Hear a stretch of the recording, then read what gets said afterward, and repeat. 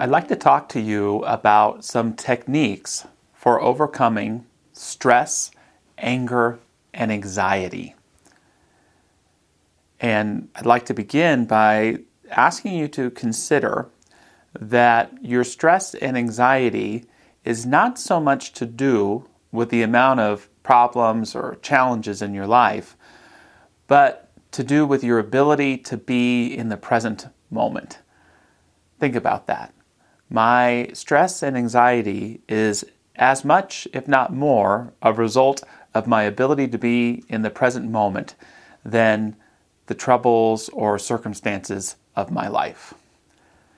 I love to go running. It's part of my self-care practice, and so I go about 4 times a week, 6 miles, and it's just as much a mental exercise as a physical one, because when I can get home, I can judge my stress and anxiety based upon what my mind was focused on during that run.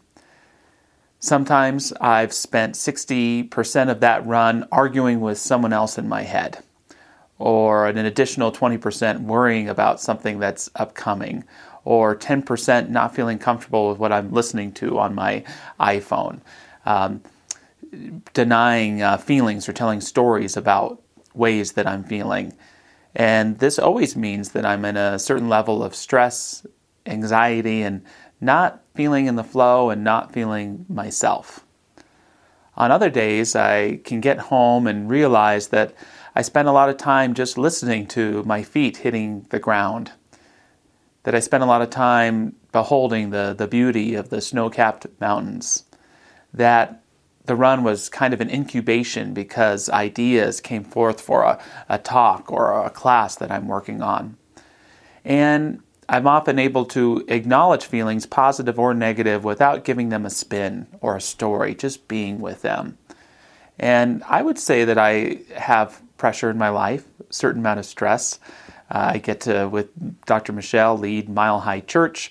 I've got a wife who has gone bravely through many health challenges at home. We have a 4-year-old and an 18-year-old. There's always a lot going on, and so I can't say my life isn't stressful, but I can tell you that there's a big difference between those days where my mind is in a kind of chaos, where instead, on those days when I'm able to be present. In other words, it doesn't matter how stressful circumstances are or how challenging, my ability to be present tends to maintain my peace of mind even in difficult times. So for those of us who are looking to overcome stress and anxiety, what can we do? Well, the answer is to get present, to do whatever the hell you can to get back into that present moment. It's not easy because I don't think we always have the kind of control over our minds that we might think we do. And yet, it's often that trying to control our minds that keeps us from the present moment. One thing that I like to do is just close my eyes and imagine the tides of my thoughts like ocean waves. And usually that visual starts off very large and very chaotic. There might be a very stormy sea. But as I just watch, as I just let the ocean do its thing, all of a sudden those waves of the mind begin to dissipate, and I'm looking at a clear sea underneath a clear sky. If you can, when you feel yourself going on a tangent that takes you outside of now, just gently call yourself back to present. A more pragmatic possible tool is to make a date with your problems. And what I mean by that is when a really big negative emotion arises and a story around it, or a worry about something, or a recognition that you need to have a difficult conversation with somebody, set a date or a time that you'll focus on that so that you can get back to now. At 9 p.m. tonight, I'm going to journal about the struggles I'm having in my relationship. I'm not going to worry about them right now. Tomorrow, when I wake up, I'm going to write 10 possible solutions for this challenge that I'm concerned about and something we can do. You know, when I get into the office today, I'm going to make a point to talk to so-and-so. And that's what I mean, make a date with your problems. And I've always considered if my problems don't show up to that date, no problem. I can let them go. But usually they're waiting for me. But if you can give yourself that gift of being in the present moment, it will begin to feed you, and it will give you a sense that your problems don't need you to fix them. They just need you to be present and to be your best self. Lastly, I want to talk to you about anger and how to overcome anger. And for so many people that I work with, myself included, I think we sometimes underestimate how angry we are. I can be on one of those runs and all of a sudden just, God, I'm really, really angry. What's that about? And I'd like you to consider today, it's not probably 100% true, but I think it's mostly true, that when I'm angry, it's because I'm not getting what I want. Is that true for you? That when you're angry, it usually means you're not getting what you want.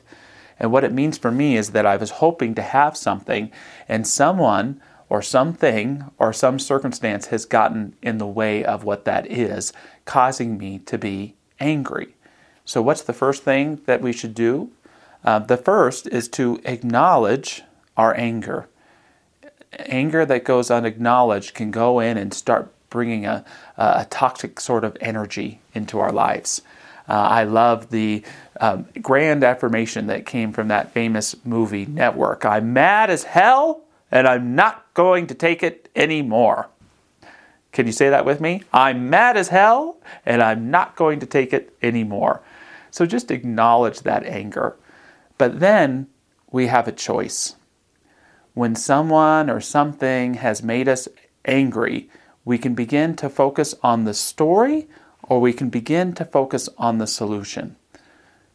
By story, it means that our life in our present moment now becomes about the someone or the something that has gotten in our way. It no longer is about getting what we want. It's about what we want becoming blaming or making wrong or getting revenge on that thing that's gotten in our way. And the problem with story is it only allows me to be two types of characters.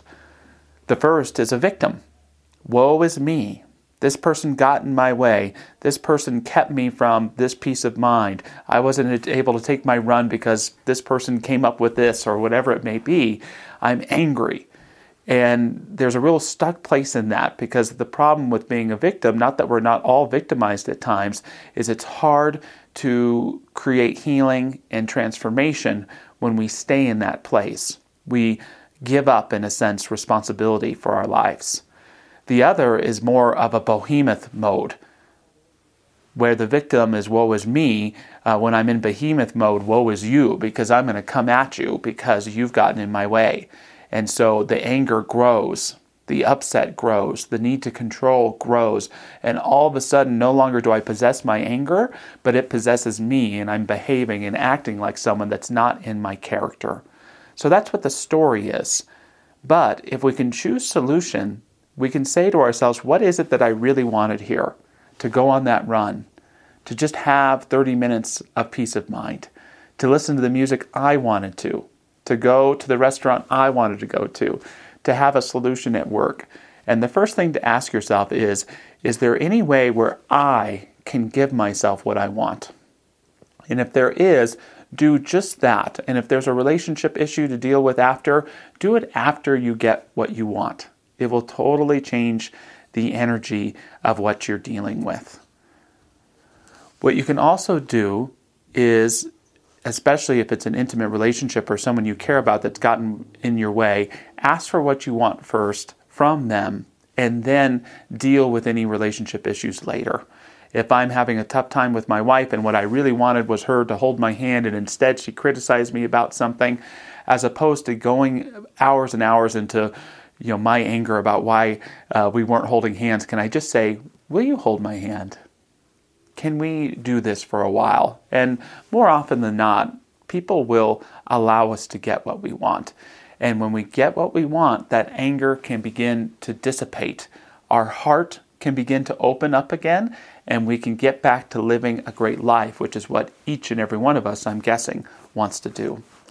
A quote from Sherry Huber to close us out today.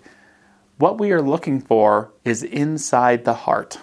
We find it by being still, bringing our attention to the moment, seeing how we cause our suffering and letting it go. One more time. What we are looking for is inside the heart. We find it by being still, bringing our attention to the moment, seeing how we cause our suffering, and letting it go.